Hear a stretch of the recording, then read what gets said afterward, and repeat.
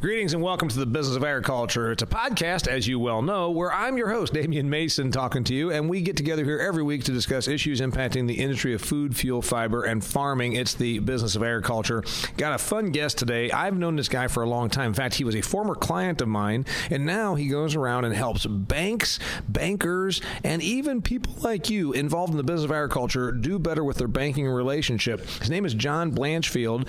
He was a banker. He worked for the United States Department of Agriculture. And he was an administrator with the American Bankers Association. So I bumped into him on the road, and I thought, you know what, you've got a good story. We're going to talk about the state of agricultural finance. We're going to talk about where things are right now for producers, as well as people that feed and supply to the agricultural industry. He's going to give you strategies you can use on how to survive or even thrive right now, because we always hear about how bad things are in agriculture. He's going to tell you why it's not so bad and what you can do about it. John Blanchfield, welcome to the Business of Agriculture. Thanks very much, Damian. Okay, so you talked about, first off, 2019 looked like it was going to be a disaster, a train wreck, and it wasn't. So tell me about that, and then also, am I right in saying that you're going to help our listeners that no matter what they do within the business of agriculture, but especially for producers, you're going to give them ideas and insights and methods that they can use to get through things and also deal with their banker, because a lot of folks are going through that. Yeah, no, absolutely. And the thing I want producers to understand is it's not all numbers. A lot of people think their relationship with their banker is based strictly on ratios and that sort of thing. And don't get me wrong, a lot of it is, but a lot of it is basic human relationships. And I think if people understood that better, they'd have more success dealing with their banker. Yeah, they would, and it does come down to relationships. We know that, and if you have a community banker, if you have a person that you're dealing with versus going online, that's what they always pitch that. It's about the personal touch. Well, then, by golly, let's capitalize on that. So before we get into that, you had a big point that you made earlier that 2019 looked like it was going to be a bloodbath. It's not. Why? Well, first, let me say, bloodbath, it's still not great. And that's what I told the audience today. It's still not as good as it was. However, there are quite a few things that are mitigating some of the problems in our farm economy. Unfortunately, all of these have everything to do with government policy and financial policy, not production and trade and that sort of thing. So, people need to understand that we're looking at some of the lowest interest rates in our history. Yeah, and they just came down here last week. So we were sitting on a situation where back in the spring or even late winter, we anticipated that there's going to be a bump up in interest rates. And I was thinking, hey, man, I'm sure glad I've got some low interest money, because this is probably where it's all going to start to change. And then, since you and I are both old enough to remember the 1980s, I'm like, oh, Jesus, this is really going to be bad, because now it's the old thing of the agricultural economy stubs its toe, then the bigger economy stubs its toe, and at the same time we've got escalating interest rates. So I wonder if that's what we're going to get into, and now, no, we just came down. We're looking at, I think, an extended period of ultra low interest rates. And so if you're a borrower or if you're contemplating borrowing, this is the time to be talking to your banker about locking in some interest rates. Now, it also doesn't mean that money's on sale and that you should go out and borrow big piles of it. I thought you were going to say, wait a minute, if we can get 3.5% to 4% money, by God, let's go out here and just borrow to the hilt. Let's just leverage ourselves to our eyeballs. No, that's not what I'm saying, and most bankers wouldn't say that either. Agriculture has its own set of problems. But the good news, if there's good news, is that high interest rates do not appear to be one of those problems at this point in time. The other thing is, and if you're a farmer and you're looking at zero crop this year because of flooding, there's a very good chance that you're receiving a crop insurance payment. This year, I think we're going to be seeing a record federal crop insurance payout. Yeah, wasn't that long ago, you didn't get a crop, you lost your farm. Yeah, and I know that there's some folks, and they say, hey, well, you've got your place cash rented. You're not out here. Your ass isn't on the line, Damian, because I've pointed out, I said, hey, things aren't shiny, but they also are more shiny than what we thought things were going to shape up like. I said, if you throw low interest in there and you throw some crop insurance, at least if you can get back to break even. Then I had some producers tell me, well, crop insurance doesn't break you even. I said, okay, well, again, it brings you a lot closer to breaking even than the old days when you would just be sitting on idle ground. Lost everything. And right. then you brought up another point, as you called it, sunny money. Well, sunny money part 2, which your listeners will know that it's MFP 2, Market Facilitation Program 2, more popularly known as Sunny Money, named in honor of the current Secretary of Ag. That's going to pay out over $11 billion this calendar year. Yeah, now, the thing is, they announced $16 billion, but you don't think all $16 billion gets rolled out in this calendar year? No, just that's because right. of the program stipulations? Right. That's right. Okay. But remember, Sunny Money 1 is paying out about $5 to $6 billion this calendar Sunny Money year. 1 was announced in September of last year, September of 2018, depending on when you're listening to this podcast. September of 2018, I went to the local informational session that was put on by my farm service agency office because I figure I should keep up with this because I have to do this service to my audience. And they announced $12 billion. And then they announced the payments. It was $1.62 per bushel of soybeans, and then it was only like 4 cents on corn, which was a pittance. And then, of course, the poor dairy farmers, I know they got, it was a certain amount of money, but only up until, like, basically if you milked 100 cows, you were good, but if you milked 500 cows or 1,000 cows, you were screwed. So I remember that, but you're saying only half of that came out last year. Yeah, the first tranche of that got paid out. The first section of that got paid. The second half basically then rolled out in the beginning of 2019. That is correct. So in 2019, you've got the last part of Sunny Money 1 and the first part of Sunny Money 2. So that's going to amount to a total in calendar year 2019, because most of these folks that we're talking about, most everybody's doing cash accounting, let's say. So if they do cash accounting, $17 billion got thrown at the sector of agriculture in the year that matters, this one being 2019. That's correct. And that's just that program. Don't forget also there were payments that came to people as a result of the Farm Bill. And for dairy producers, the Dairy Margin Protection Program, which I can never remember what the new name is. Right. They received payments this year. And I'm not saying payments are going to make the difference, but payments are a lot better than a stick in the eye. And that's the important thing, I think, that, you know, the government, the federal government has understood that this sector is having problems. And instead of standing around debating what should we do, they seem to have opened up the wallet and are letting some money out, which to me, as a banker, a former banker, that's the right thing to do. You said, John Blanchfield, there was another thing that you thought would maybe sweeten the pot, meaning make at least 2019 not a disaster, and that is disaster payments. Now, with government backing crop insurance, and then when also they're throwing what they're calling trade aid, and I've argued that it's not just because of trade. These market prices would be bad even if we still had trade because there's a glut of product on the market. Will there still be disaster payments? There's going to be payments to repair property that's been damaged by the flooding.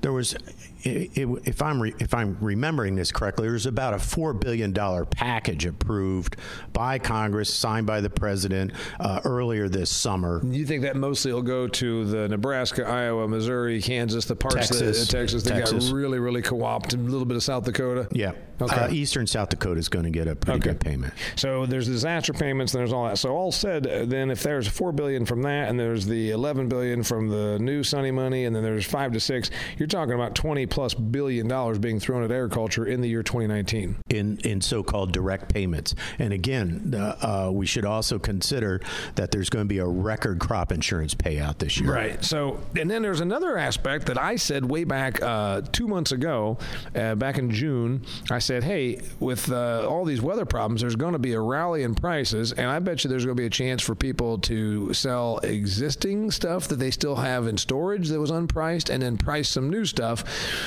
And I was probably right in that there was going to be the opportunity, and there was. Here we are recording this at the end of August, and pricing, or mid-late August, and our pricing fizzled after the whole report. Right. But there was a real good opportunity. You mentioned that. Yep. Yeah, that's why they have all these shiny bins out here in South Dakota. They're full of crops.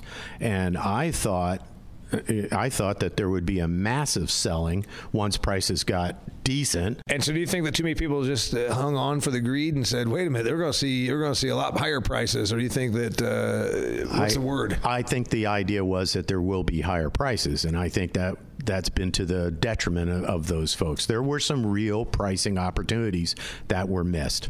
Yes, there were.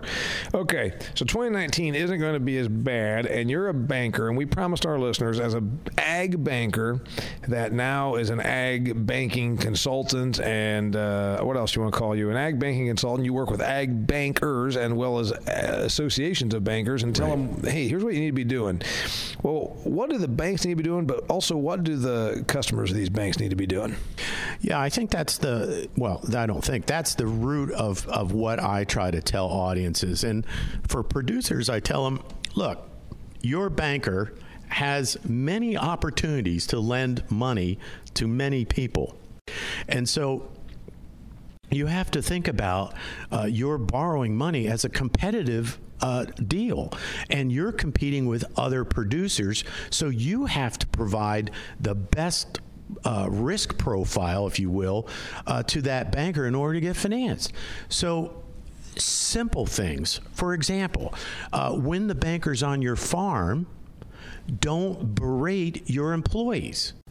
Right. Yeah, look like a business, and look like the kind of business that he does business or she does business with. Have a little strategic meeting with your employees and your family members before the banker comes out and says, "Look, we need to look like we've got it together here.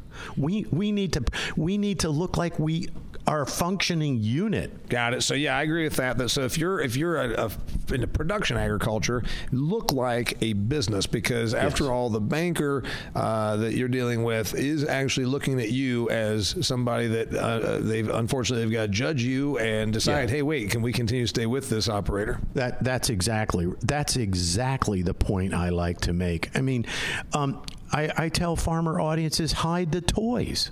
There's a lot. If you've got a pulling tractor, or you just name whatever it is, put it around back. You don't have to have it all sitting out front. Well, of course, those are all write-offs, though, right? I mean, the tractor, the pulling tractor, the RV, the bass boat, those are all farm expenditures. Ground the drones for a day. It's just, that's what, again, you have to think about it in terms of, now, again, if you have terrible numbers, they're not going to overcome terrible numbers. Right. But if you're in the environment that we're all in right now, where the bankers are nervous and customers are nervous, anything you can do to lighten that load of uncertainty, that's to your advantage. This isn't, and mow the lawn. How hard is that? These aren't things that cost a lot of money. You're talking about perception. You're talking about perception and imagery, because we all, after all, as I always point out, we all work for others, and ag people love to pretend they're just so ruggedly independent. They don't work for anybody. They don't answer to nobody, by God. And the reality is that's not true. We all work with and for and alongside other people, and it's important to. You're talking about imagery and perception. Yeah. You talked about something there. You said about things are bad, and you opened by talking about how things aren't as bad. Right. I've always said that ag people run for the exit screaming fire faster than other industries. And I don't mean this in any bad way to any of them. I remember, I'm a farm boy, and I'm a farm owner, and I'm a farm guy, and I file a Schedule F just like everybody else, except for mine looks a little different because I rent out most of my ground. But I understand, because we're conservative types, and sometimes even cheap types. And is there the reality, because I see it, that we run for the exit screaming fire faster than other industries, or is that just my take? No, I think you're on to something. I mean, but keep in mind that the cash conversion cycle, the business cycle in agriculture, is essentially 1 calendar year. So if something happens at the beginning of that year, it throws off the entire rest of the year. So there's a lot of opportunities to panic in agriculture. Yeah, there's a lot of opportunities. There's a lot of time. There's a lot of time out there where you could just be flipping out. Yeah, that's true. And maybe, you know what, if they had more going on, you see, these grain farmers are the ones that have more time to just drive around and look at their stuff and fester. So I think think that all these grain farmers should take up a hobby and have to. Well, you're the Indiana boy. You can say that. I can't. I can tell them, hey, you got too much time in the summer where you just drive around and look at stuff. You need to get a summertime job. Get a summer job. Okay, I got it. So, is there a reason to be antsy? And then also from the banker standpoint, you said bankers are getting a little nervous. Right. I see it and I think to myself, first off, it ain't your money. Secondly, I know it's your job, but is it really worth you going and getting this? I saw bankers getting really puckery, I should say. Was it warranted? Well, we went from the greatest farm economy in our history, and that ended somewhere between 2012 and 2013 in my mind. Yes, it did. From there until today, all we've seen are declines, and people have lost real wealth. There was an enormous sum of cash on people's balance sheets that's now gone. Yeah. Farm real estate prices, they went up tremendously. They haven't crashed, thank God, but they have slowed down. So people are feeling and are less wealthy than they were. And bankers, again, their fundamental job is protect the assets of the institution. Right. So if they're looking and saying, all right, farming operator, your ground that you just bought in 2012, it's worth 40% less than what you paid for it. But the stuff that you've had on the books for 30 years, it went up 250% and then lost 40%. Right. Well, for crying out loud, I would gladly, and so would you, take any investment that goes up 250% and then gives back 40%. I'd still take it all day long. So would you. So their asset position in many cases isn't bad. Their cash position, their revenue position, their cash flow position is the problem. Right. So what's a banker do? What do they look at why do they get antsy? Yeah, I call what we're in right now a liquidity trap. Mm-hmm. Farmers have lots of assets. They're solvent. They have lots of solvency, but they don't have the liquidity to make the payment. So the typical cure or help that a banker can offer generally is refinancing the existing debt. Yep. Over a longer period of time. And a lot of times farmers create their own liquidity trap by always financing short term because farmers hate debt. Yeah. And as a result, not as much as they hate taxes. Well, that's true. But debt, they hate that too. So they're always trying to pay off stuff way too fast. And that results in a cash flow problem. So a banker many times will say, here's what we can do. And this is what I want people to understand. When a banker says, here's what we can do, I want every producer to lean in and listen to what that banker says. Because they're really trying to keep, it's everybody's best interest to keep the relationship going. That's exactly right. And if a banker's saying, Damien, if a banker's saying you need to liquidate some assets, that's a fancy way for saying you need to sell some stuff because you got too much debt. Yep.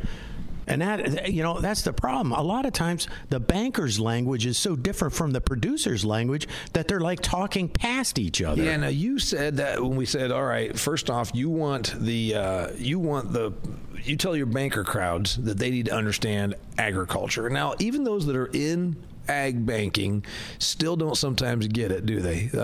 I know banker people, they kind of get it, but they maybe don't always fully see it from their perspective. But what about on the ag side, not seeing it from the banker perspective? Yeah, I recently wrote an article about this, that if you think your banker's tough on you on the farm, I invite any producer to go to a loan committee meeting and see what your banker, what he or she has to go through to try to get credit approved for your operation. Yeah, so you're saying that Damien Mason needs a loan, and my community bank that I deal with, somebody has to approve this, or a committee has to approve it. And so they go in there and they're going through millions and millions of dollars of different loans, and they say, wait a minute, I don't know about this. And now they have to defend you. Is that what you're saying? That's right. And Damien, if you're a jackwagon and people are worried about you, it's going to make it harder for you to get credit. Yeah. And then what else does an ag person, it could be an ag retailer, it could be a person that has an agricultural equipment dealership, a seed business, whatever. What do they not think about? Because there's always all these people that will loan you money. You know, I got to a situation myself when I was a kid, nobody wanted to loan me money. I was broke. And then when I started starting out with my comedy business, I was just on a shoestring. But here, in the last 5 to 10 years, I've noticed it's really remarkable, John. Everybody and their sister wants to loan me money. So that doesn't mean I always should. Right. That doesn't mean money's on sale. That's right. Because just because someone's willing to loan it to you doesn't mean you should take the loan. Number one, if you find a banker, and if he or she you feel understands your business, and now I'm not just talking about agriculture, I'm just talking in general. If you find a banker and you believe they understand your business, they are worth their weight in gold. And because so many banks today don't have specialists. And so if you have a specialist in agricultural banking, that's the kind of person you want to have on your team. Yeah, because they are on your team because they're supposed to be partnered with you. Yeah. And one thing I learned in my career as a banker, you don't get ahead if all your loans are bad. You only are successful if your customers are successful. Yeah, so the banker doesn't want you to fail by any means. They want to stay with you. All right. What mistakes do you see made on both sides of it? Getting too over leveraged. You said paying stuff off. Now, you're right. I don't like debt myself, and I've got some 2.9% money that is out there, and I'm thinking, there's no reason to keep that until just because it's got another 15 years doesn't mean I should let it go that long. Right. So, besides that, what other mistakes do you see? Here's a common one. You, as a borrower, you get the loan approved, and you agree to many things, item A through Z. You agree to these things. And violating those agreements will get you in trouble with your banker every time. Yeah, now, so maybe not criminal. It's just that you didn't do what the terms of the contract were, That's right. or at least the terms of the agreement were. That's right. So even if it's not criminal, it still throws you into a bad situation. Because it's absolutely not criminal, but it will impact your ability to get financing in the future. Mm-hmm. It might get you invited out of the bank. Like when a banker's saying to you, maybe you can find a better deal somewhere else, lean in. They're telling you, get out. We're not going to go with you anymore. Is that really the deal? Because I don't know. I've not been cut off from a bank that I can think of. But what happens when they say maybe you should find someone else. Do they really just avoid saying we're done with you? I would say that's exactly the same thing. Maybe you ought to find someone else, and we're done with you. That's the same thing. All right. So what I liked about that is that you're saying you got to understand their vernacular. What about when it does get testy? Then what? Well, that's hard because with small businesses and agriculture, in many cases your business is your home. My advice to anybody in a situation that's difficult is try to maintain your cool.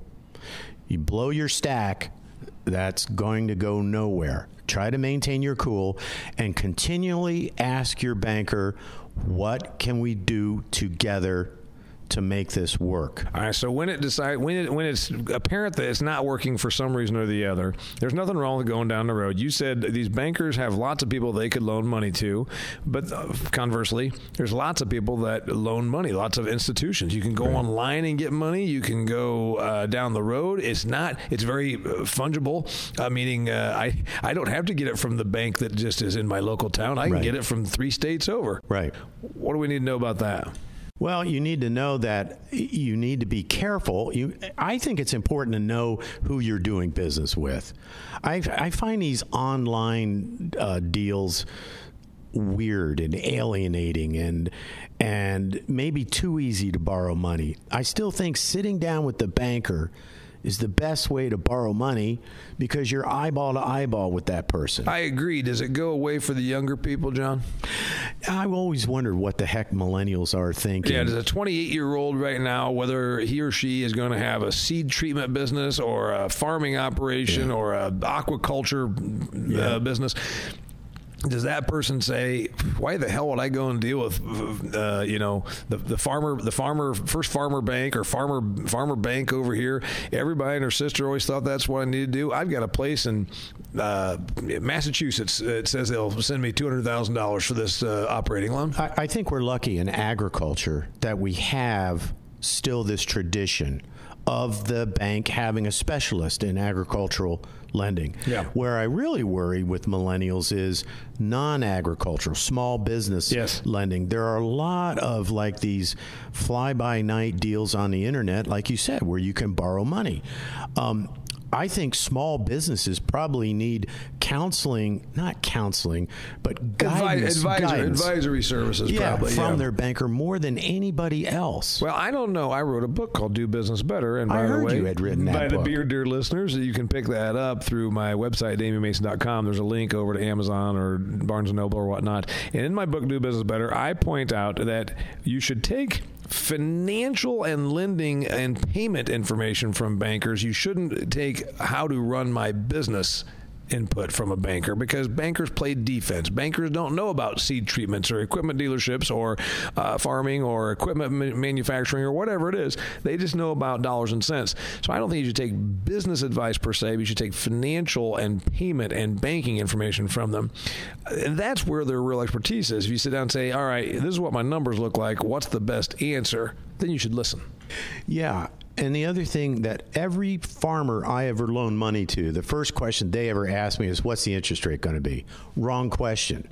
It should be, how will you and your institution support the growth and prosperity of my business? Yeah, you're supposed to be in a partnership, and if you view it that way, I would look at an agricultural lender and say, listen, you've got this small segment of the population that's vitally important in rural communities. And so your role is to foster this along. And most of them, I think, probably do get that. What about when things are completely falling apart? Then a person says, I'm still good. I had a bad financial, we've seen it happen. Hogs in the late 90s, or poultry in whenever that was, 70s, dairy recently, corn and beans and everything in the 1980s. All right, you still are viable, but you're pretty wounded. What do you do then? Well, that's when you have the come to Jesus meeting with your banker, and you explore the options. And again, if your banker is not willing to go into an exploration of options, and it's pretty much this way or the highway, that is a good time to look for another banker. Or to ask that banker, could you bring in somebody else that we could sit with and talk? That's where the human element comes in, the exploration of the options that you have if things are tough. I had a lot of customers that had problems.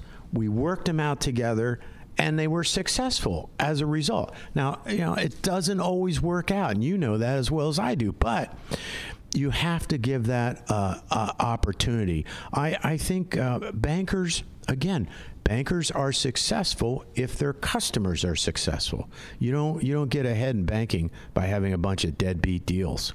Yeah, you've got to be with them, and then obviously there's also a certain part of the portfolio that they're probably saying, well, this is not our great performers, but they're not delinquent.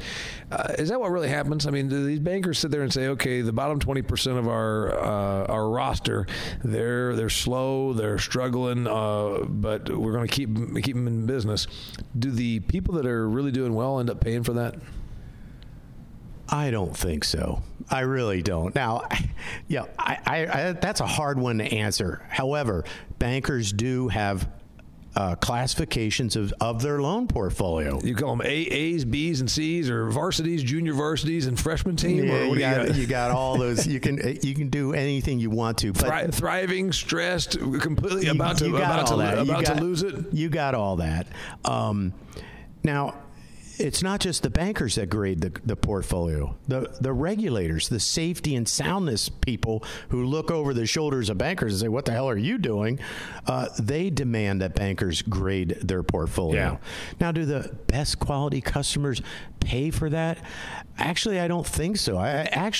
The solid, just regular deals, they're the ones that keep the lights on in the bank. Yeah. The high quality customers, they know they can go wherever they want to. They're a sought after customer, so they can go wherever they want. Right. Also, the poor folks that are struggling always struggle to then get their feet back on the ground because they have to pay somewhat prohibitive rates. Well, yeah, there are differential rates based on, and that's yet another reason to provide the lowest risk profile you can to your banker, because it has an impact on the price you will pay for that credit. Yeah, you're not getting money at the same rate always because of your risk profile. Chapter 12 is a new big announcement. I don't fully understand it. I've never had to be in bankruptcy. I saw it in the 80s, but what's the difference between Chapter 12, Chapter 11, Chapter 8? I don't know anything about it, John. What's the story? Okay, Chapter 12 came out of the farm crisis of the 1980s. Okay. Interestingly enough, the godfather of Chapter 12 is a very conservative Iowa senator named Charles Grassley. Yes. He came up with it. It was interesting. Charles Grassley and a professor from Iowa State University, the two of them worked together. So the whole idea of Chapter 12 is, as a farmer, you can quickly reorganize your business, meaning you can push down the amount of debt you owe. Right. It's called cram down. That's the language. And so it was designed specifically for family farmers to clean up their balance sheet by essentially pushing some of their creditors aside legally, pushing them aside, and coming out with a newly reorganized business. And so it gives the opportunity to producers to have banks write off bad debt. Now, that's the theory, and it sounds good. But for a lot of producers, they have to understand that once you go into the courts with a bankruptcy plan, you lose control. Now you've got the court, meaning the judges, and you've got a trustee who's appointed by the court to oversee your business practices, and everything you do financially on your farm under a Chapter 12 reorganization has to be done with the permission of others. And there might be people from the courts. They're appointed by the courts. Appointed by the courts. Could be a banker. It could be accountants. It's usually a trustee is some lawyer who the court likes or respects, and they appoint. So now you have a lawyer that's never run a farming operation. That's now right. Making and approving whether you're allowed to do this. If I'm allowed to buy hogs, or go ahead and prepay for feed, or go ahead. If it involves money. Yep. Yeah. But it is a last ditch thing. If you're spiraling down and you got no other way out. Who do you cram? When you say cramming, then do you actually go and negotiate, or does the court just decide this place you owed for your minivan, you owed them $18,000, they're not going to get their $18,000? Well, in the case of Chapter 12, it's farm real estate. And what happens is you show up, the bankrupt farmer show up in court with your appraisal, and the banker shows up with their appraisal, and it's just like in divorce court where the judge listens to both sides, and then he or she makes a decision, okay, this is what the farm is now worth. Okay, so but who decides who gets screwed? Who takes the haircut? The judge. The judge decides. The car dealership and the place where you bought your truck, they're just not going to get their money, and now that can happen. And then the bank has to say, okay, we're gonna take a haircut, but we still owe this. Yes. Oh my. That's what makes America business great. And if Chapter 12 doesn't work, then okay, if Chapter 12, which is reorganization, yep. If that doesn't work, if you try it and it doesn't work and you still can't make your payments, then you go to liquidation, which is called Chapter 7. Okay, and then everybody, are those ones that got crammed, are they at least allowed to come back in and put their hand out again? They get an opportunity, but chances are they won't recover. It's already gone. Yeah. Okay. Yeah. All right. His name is John Blanchfield. He is a former ag banker. Then he was also in the ag banking division for the American Bankers Association. Now he goes around with his company, Agricultural Banking Advisory Services. He advises ag businesses and ag banks on how to do it better. And yes, he is a fan of my book, Do Business Better. He's also been a client of mine, and we've got some history. We've crossed paths out here on the speaking circuit. If you need a banker to come in here and help you out with your operation, if you need somebody to come and speak at your ag banker conference, John Blanchfield's your guy. They can get a hold of you where? Well, probably the best way is on my email, john.blanchfield@verizon.net. And I'm also on LinkedIn, which I believe you are on LinkedIn as well, David. I am, so you can find him. He's one of my connections. His name's John Blanchfield. Thanks for being part of the show. Thanks, Damien. Closing thoughts, anything else on money before we hang it up? Just remember, it's a people-to-people business, and people still matter. And even though it's dollars and money and bushels and pounds, it's still people to people. Got it. Thank you for being on here. It's wonderful. Thank you for listening, folks. And until next time, it's the Business of Agriculture.